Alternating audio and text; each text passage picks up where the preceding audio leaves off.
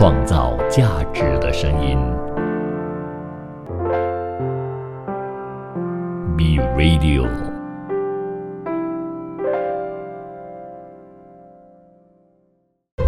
一段文字，一寸养分，一种体悟，一份感动。儿童文学品读会，儿童文学品读会，您日常的生活点缀。您好，我是 Vincent 维。为什么会那么开心呢？是因为如果你有收听上个星期的首播，或者是你在 App 就是重温我的节目的话呢，你会知道上一期我的声音是非常之有严重的鼻音的，是因为呢上个星期我就确诊了新冠肺炎，所以呢就是因为在还没有完全康复的一个情况之下呢，就必须录节目给大家，所以就在上一集呢，我的声音的状况是非常不良的，当然也可能让一些人呢听出另一番风味啦。不过呢现在我的声音基本上还没有完全康复，还是有一点点就是咳嗽，不过呢至少我的声音听起来是正常的，所以非常谢谢大家在过程当中送给我的祝福，就是祝我早日康复等等的。因为的确啦，做 part time 的这个主持人声音的确是非常重要的，而且我又是一个老师，所以在感染了新冠疫情之后呢，我觉得对于可能容易喘或什么的，对我来说还好。不过最大的一个困扰就是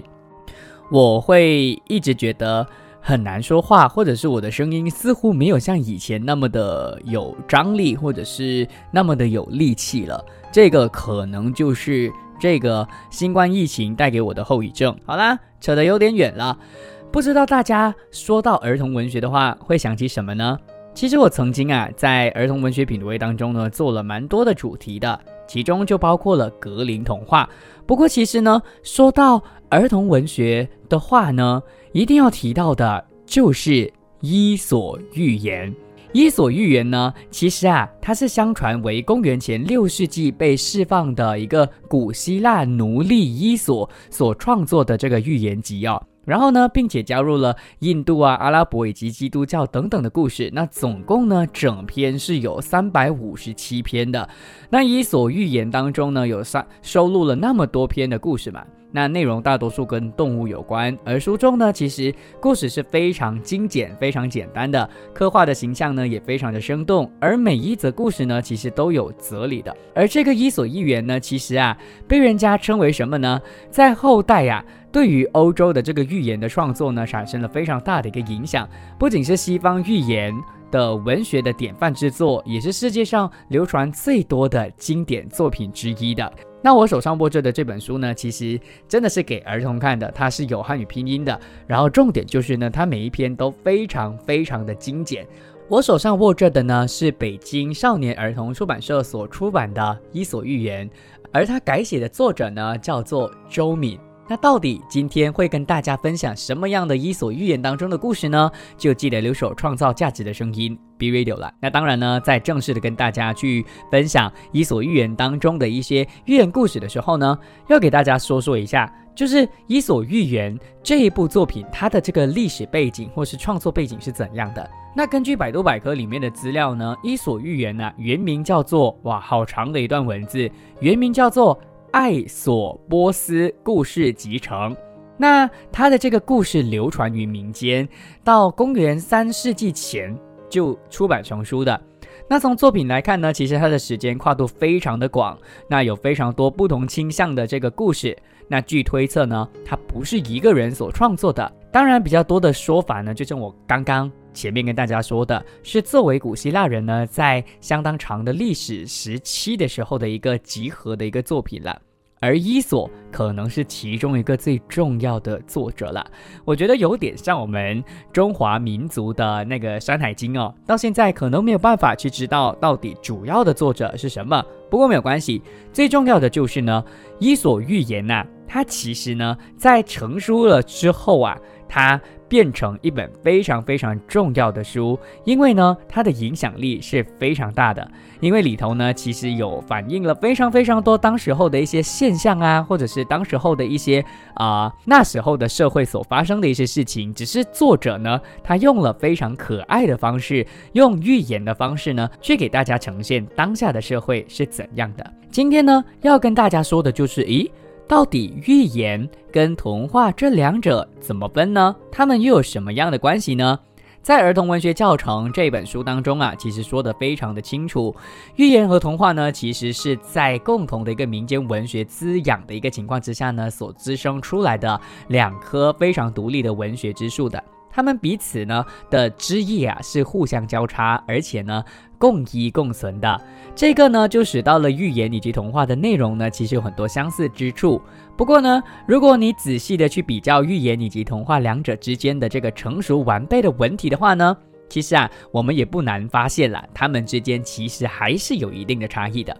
一般来说呢，寓言的这个情节呢是比较单一、比较单纯的，那篇幅呢也比较小。而童话的这个情节呢就比较曲折离奇，或者是所谓的比较丰富一些，那结构呢也比较复杂，更加注重的是对于人物的这个刻画以及呢细节的描写，那幅度呢当然也比较长啦。所以在象征性来说呢，寓言比较习惯性用概括性的语言呢去将一些寓意给点明，而相对的对于幻想的表现，两者呢就有不同的这个局限以及要求的。童话在于幻想这一方面呢，其实是非常非常苛刻、非常要求的。不过寓言呢就不那么苛刻了，它呢就不会那么的多的那个幻想的情节啦。那当然啦，寓言呢它以训诫作为主要的宗旨，重视的呢是对于现实的这个讽刺以及影射。因而呢，对于很多现实的事物以及虚拟的事物呢，它找到了某种共通点，并且呢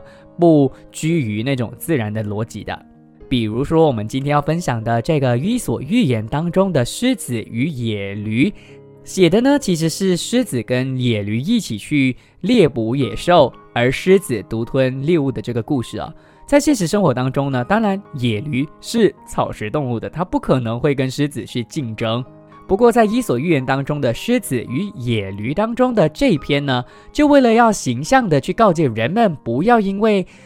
贪婪或者是跟那些很贪心的人去合作的这个道理呢，所以就让到野驴也成为了肉食动物。所以寓言故事就可以能够做这些事情，就是它其实没有逻辑的或者是反社会的，不过呢你却可以能够在寓言当中去呈现出来。最重要的就是要让道理呢给突出来。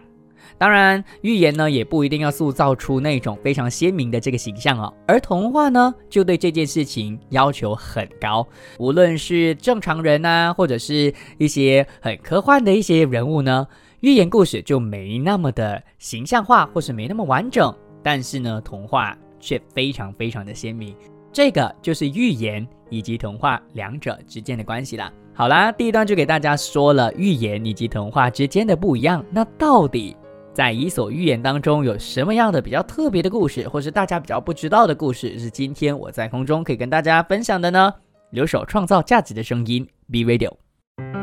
创造价值的声音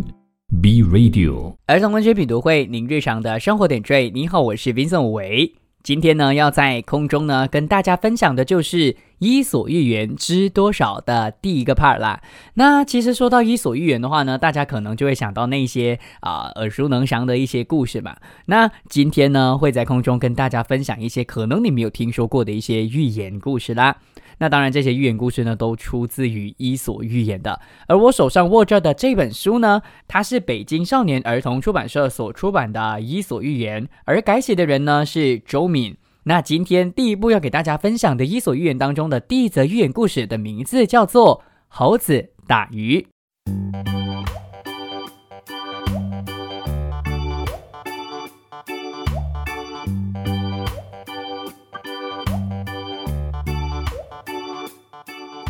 在森林的旁边有一个很大的湖，湖中生活着各种各样的鱼。每天清晨，渔夫都会带上渔网来到湖边撒网打鱼。只见他两手伸直渔网，一撒手把渔网甩了出去，随着哗的一声响，渔网张开后沉到水中。过了一会儿，渔夫把渔网从水中拉起来，哇，有几十条鱼在网中乱蹦乱跳呢。渔夫把鱼收起来，把渔网晾在湖边，高兴地回家了。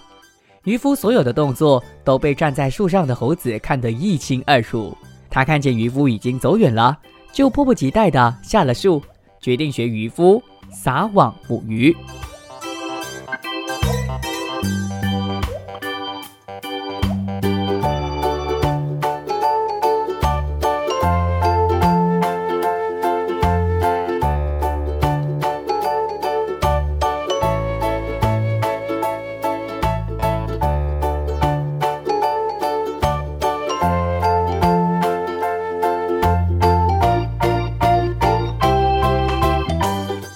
猴子高兴地拿起渔网，想象着渔夫刚才的样子，把网用力一扔。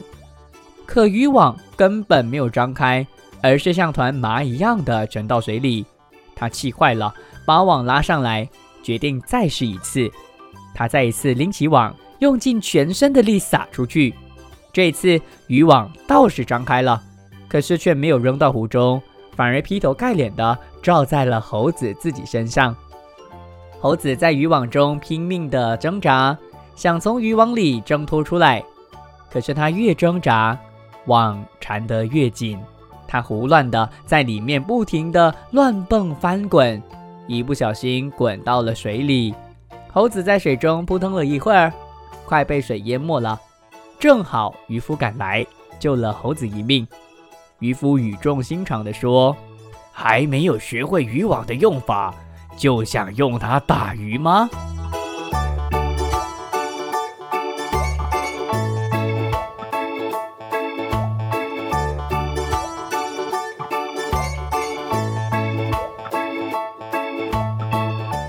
猴子打鱼，这个故事就是这么简单。应该说，伊索寓言当中的寓言故事就是这么的短。当然我觉得说，虽然我现在不知道自己手上握着的这个版本呢是不是改编过的，不过呢就像上一段我所说的啦，寓言故事就是很短的，而且讯息呢就是非常明确非常直接的。虽然猴子在过程当中第一次不成功，但是他不气馁，依然呢就是尝试第二次，虽然到最后依然不成功，不过我觉得里面呢其实有蕴藏着一个讯息，就是呢我们不要放弃。如果你想要做一件事情的话，或许你真的必须要不放弃啦，不然的话呢你可能就会没办法成功。当然我觉得这一部作品它真正要传达的意思呢，其实就是语重心长的这个渔夫所说的，你还没有打好基础的话呢，你就不要去做更加进阶的东西。其实有点像孩子在学习的过程当中他们会很心急的想要做很多事，可能学游泳或是学跳舞，你必须要把基本功呢给练好。就像我自己呢，其实有收一些学生呢是练语音的，或者是说中文的。那中文也是一样的，尤其是我们马来西亚的这个环境呢这么的杂乱嘛，我们没有办法去说一口好听的中文。那我很常就跟孩子说，我们语音这件事情是必须要打好基础的，一定要从波波摸佛的特呢了开始，或是这几点非常基础的去开始学习。那这样子的话呢，你才可以能够将你的基础打稳了之后，才去学进阶的，可能轻重缓急或者是重点在哪里等等的这一些。所以我觉得这个就是这部作品它最直接的一个讯息啦，就是寓言故事的一个最大的特色。当然我觉得在这部作品当中还有什么样的一个价值观呢，就是当我们在面对一些问题的时候，我们不要紧张，不要慌张，就像困住猴子的那个网，其实就寓意着我们生活当中的一些小小的困难。那最重要的就是当我们遇到了这些困难的时候，我们心的一念是非常重要的，也就是我们的心态。如果当下我们就觉得这个困难好难我没有办法去跨越的，那这个困难呢就真的是一个困难，它一定可以捆绑着你，让你没有办法去前进。不过如果你的心态是想这个困难我可以把它当成挑战，我一定要跨越它，那你一定就有办法去将这个本来也是困难的东西，你换了一个心态之后，你会觉得它是一个挑战，你一定能够去解决它，那你当下呢就必定会涌现你的智慧去解决这些东西了。所以我觉得这部作品虽然故事情节非常的简单，但是里面的这个价值观呢是非常直接的，而且对于孩子的这个理解呢是非常有帮助的。大家都知道他们小学的理解呢其实有分3种，那有古代的故事，有其中一个呢一定会是寓言故事，所以读伊索寓言我觉得对于孩子呢是非常有帮助的。推荐大家第一部我在空中跟大家分享的伊索寓言当中的其中一部猴子打鱼。创造价值的声音 Be Radio。 今天的儿童文学品读会的主题呢是伊索寓言知多少。第二部要给大家分享的作品呢叫做母鸡和金蛋，可能你听过了，不过呢它的确不是伊索寓言最著名的一部作品哦。那到底这部作品是怎样的一个故事呢？一样的故事非常简单，那我读完故事之后呢还会有时间直接给大家去分析这部作品的价值以及它值得看的一些看点啦。伊索寓言之母鸡和金蛋。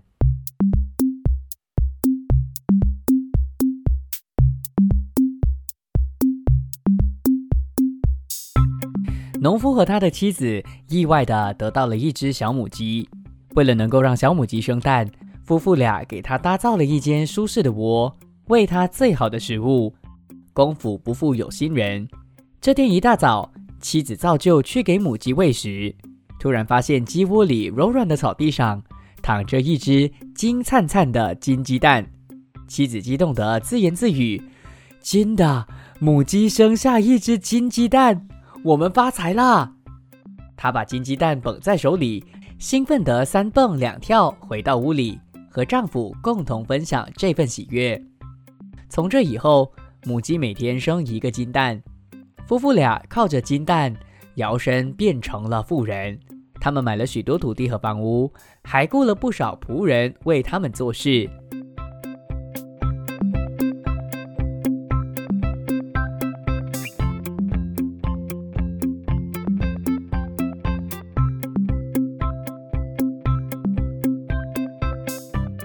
面对轻松富有的日子，夫妇俩仍然不满足。这天，夫妇2人躺在丝绒床上聊天。丈夫说：要是母鸡每天能生2个蛋，不，最好能生几百个蛋，那该有多好啊！可这蠢鸡每天只下1个蛋，太少了。妻子瞪了丈夫一眼说：可以啊，你想，既然母鸡每天能产下1颗蛋，那它的肚子里一定装满了金子。哦，对耶，我怎么没想到啊！把鸡杀了，从它的肚子里就能得到这些金子，而且还不用每天给它喂食，又省钱又省事。丈夫补充说道。这对贪心的夫妇为了得到更多的金子，立刻动手杀鸡。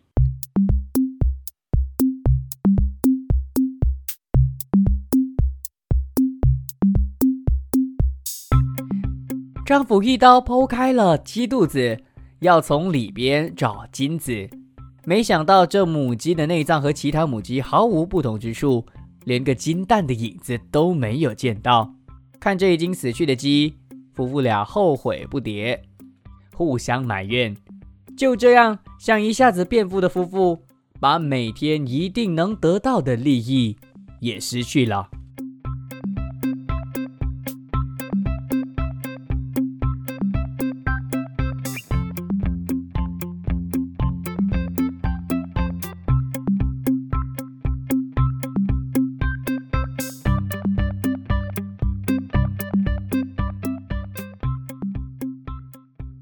母鸡和金蛋。其实这部作品当中的金鸡蛋呢，就是我们生活当中的一些诱惑啦。当我们的诱惑多了之后呢，人好像很自然的就会不满足的。所以在这里呢，我就想到了另外一个我最近或者是其实已经实践了好一阵子的极简主义啦。极简主义并不是有一些人的误会啊，觉得它就是乱丢东西，而是买你所需要的东西，用你所会怦然心动的东西而已的。而且呢，所谓的极简主义就是非常极度简单的生活嘛，它其实可以能够提升你的生活品质，然后呢，让你过得更加精致，而不是更加的物质的。所以我觉得这部作品其实非常直接的在告诉孩子，有时候我们有的太多的物质呢是没有用的，最重要就是要把生活过得精致了。当然里面也有另外一个讯息，就是要懂得感恩的。我其实在每一天教作文啊，或是教理解的时候呢，我曾经看过一篇理解文，里面的这个内容呢，大致上就是有一个人呢，他不懂得怎么样去感恩自己的父母，但是呢，当他被一个陌生人帮助的时候，他就非常非常的感动。而这一篇我所提到的理解文啊，跟今天的这个母鸡和金蛋呢，有异曲同工之妙的，其实就是要懂得去感恩。我们生活当中其实每一天啊，都有一些帮助过我们的人的，如果我们把这些帮助当成理所当然的时候呢，我们是不会意识到这些人帮助过我们，当然没有意识到，我们自然就不懂得怎么样感受快乐的这一份感觉啦，所以我们要懂得感恩啦。那当然再来就是这部作品最直接的一个价值观，就是有些人就是不懂得满足于现状，所以呢就会开始做一些非常莫名其妙的一些举动呢，去让自己血本无归，甚至呢更大的一个损失的。所以有时候我们做一个动作，做一个决定的时候啊，我们要往长远的方向去想，如果长远下来那是一个对的决定的话，那 OK， 但如果这个只能够解决你当下的问题的时候呢，那或许你就要从长计议啦。所以这部作品虽然一样的跟寓言故事的基本的这个条件是一样，很短，但是呢到最后的这个冲劲或是所要带出来的这个讯息呢，却非常非常的强烈的。反正呢它里头啊有反映出了那种强者以及弱者之间的这种争斗，以及呢各种的寓意啊，去让到孩子呢可以能够有所启发。还有一个值得提的就是呢，伊索寓言当中的母鸡和金蛋呢，让到中国有一个成语叫做杀鸡取卵。杀鸡取卵当然意思就是为了要得到鸡蛋，就不惜把鸡给杀掉了。当然那个灵感呢就来自于伊索寓言嘛，主要的意思就是要比喻那些贪图一时的利益，然后呢不去进行长远的这个思考的这一类型的人，就叫做杀鸡取卵啦。所以读伊索寓言是绝对对孩子有所帮助的，非常推荐大家呢从小就可以朗读这些伊索寓言给孩子听，不只是可以能够让他呢在过程当中可能爱上阅读，也可以能够让他在这个过程当中去学习到很多的人生大道理啦。下一段回来又会是什么故事呢？继续留守创造价值的声音 B Radio， 创造价值的声音 B Radio。 儿童文学品读会，您日常的生活点缀。您好，我是 Vincent 武维。今天呢给大家分享的就是伊索寓言当中的故事啦。其实说到伊索寓言的话呢，大家应该就会想起那几部吧。不过今天呢就是要跟大家分享一些可能你不知道的一些伊索寓言的故事啦。最后一部作品它可能还稍微蛮普遍的，可能大家都知道。这部作品的名字呢叫做驴子的计谋。到底驴子有什么样的计谋呢？伊索寓言当中的驴子的诡计。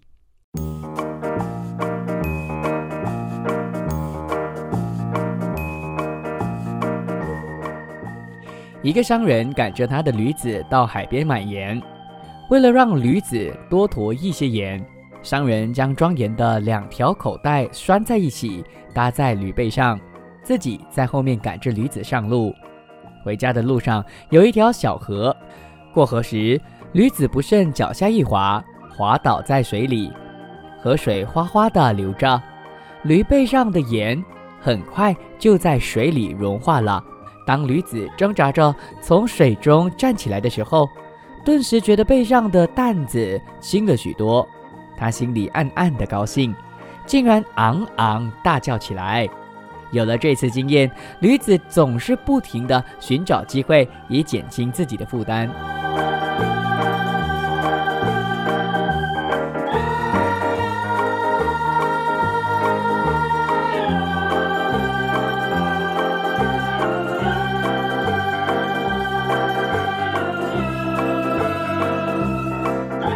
机会终于来了，这次商人购买了许多海绵，让驴子驮着去市集贩卖。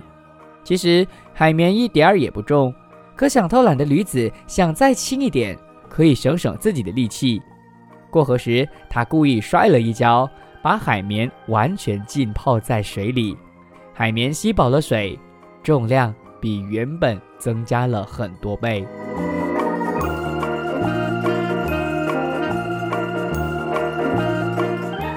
时间一分一秒的过去了，驴子觉得背上的东西一定很轻了，便想站起来。没想到他用尽力气才晃晃悠悠的勉强站好，而背上的负担却比原本重了好几倍，他只好艰难地踱步前行。就这样，驴子的轨迹给自己带来了加倍的负担。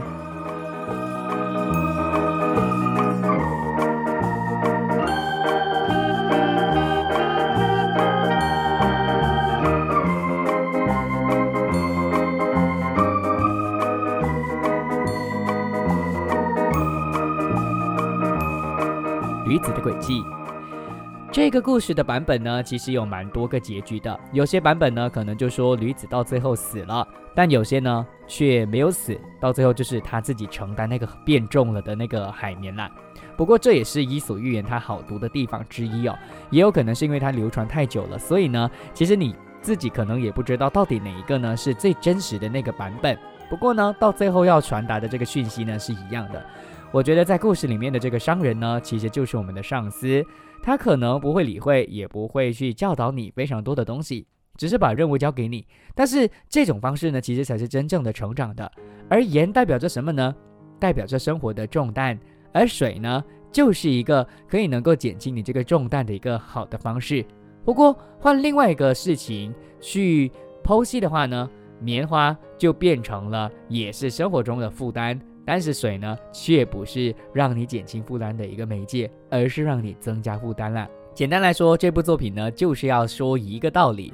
我们必须要避免自己聪明反被聪明误啦。当然，我觉得里面还有另外一个讯息呢，是蛮重要的，就是我们要懂得变通。生活如果不懂得变通，每一次都一板一眼的话呢，那的确就有一点枯燥乏味的。反正啊，就是有小聪明，好像也不是一件不好的事情。不过呢，就不要像这个驴子一样的，在没有从长计议的一个情况之下呢，就想要去偷机取巧，然后反而呢害到自己的。如果我们想要保持着这种侥幸的心态，去让自己可以能够减轻负担的话呢，其实我们有时候啊，运气不好，我们反而会让自己更加的不好受的。那在百度百科当中哦，其实有特别去写，因为伊索寓言呢，就是很常会用不同的这个动物呢去做故事嘛。而百度百科里面呢，就有针对驴这个角色在伊索寓言当中的这个行为呢去做剖析的。我在这边呢就跟大家分享，驴在伊索寓言当中的这个行为呢，其实跟狐狸是相反的。狐狸可能比较狡猾慢，但是驴呢，在伊索寓言里面的这个表现呢，就可以概括成2点。第一点就是他不知道自己的正确的位置，而最经典的呢，其实就是运神像的驴。那如果大家有兴趣的话呢，或许可以搜索，因为网络上大把伊索寓言的这个故事啦。而第2个可以概括在伊索寓言当中的驴的形象，就是驴总是希望自己可以像狮子一样强大，然后呢，每一天去痴心妄想的想要悠哉的过生活。不过呢，却用着这种不切实际的方法，不脚踏实地的，然后只是让自己呢活在幻想当中，甚至不做任何的努力，想要投机取巧的去得到一些所谓的成功。当然讽刺的就是到最后他根本就没有达到这个生活的目标了。所以我觉得啊，伊索寓言当中的每个动物呢，其实它都表现跟代表着我们生活当中的一些人物哦。这些人物或许它真实存在，而也因为伊索寓言用了动物，才让故事更加的有看点了。所以今天呢，就跟大家分享了3部伊索寓言当中的3个小故事。那到底下一个星期又会有什么样的伊索寓言当中的故事呢？那记得下一个星期同样时间留守下一个星期的 B Radio 之儿童文学品读会。拜拜，我是 Vincent 武维。创造价值的声音 B Radio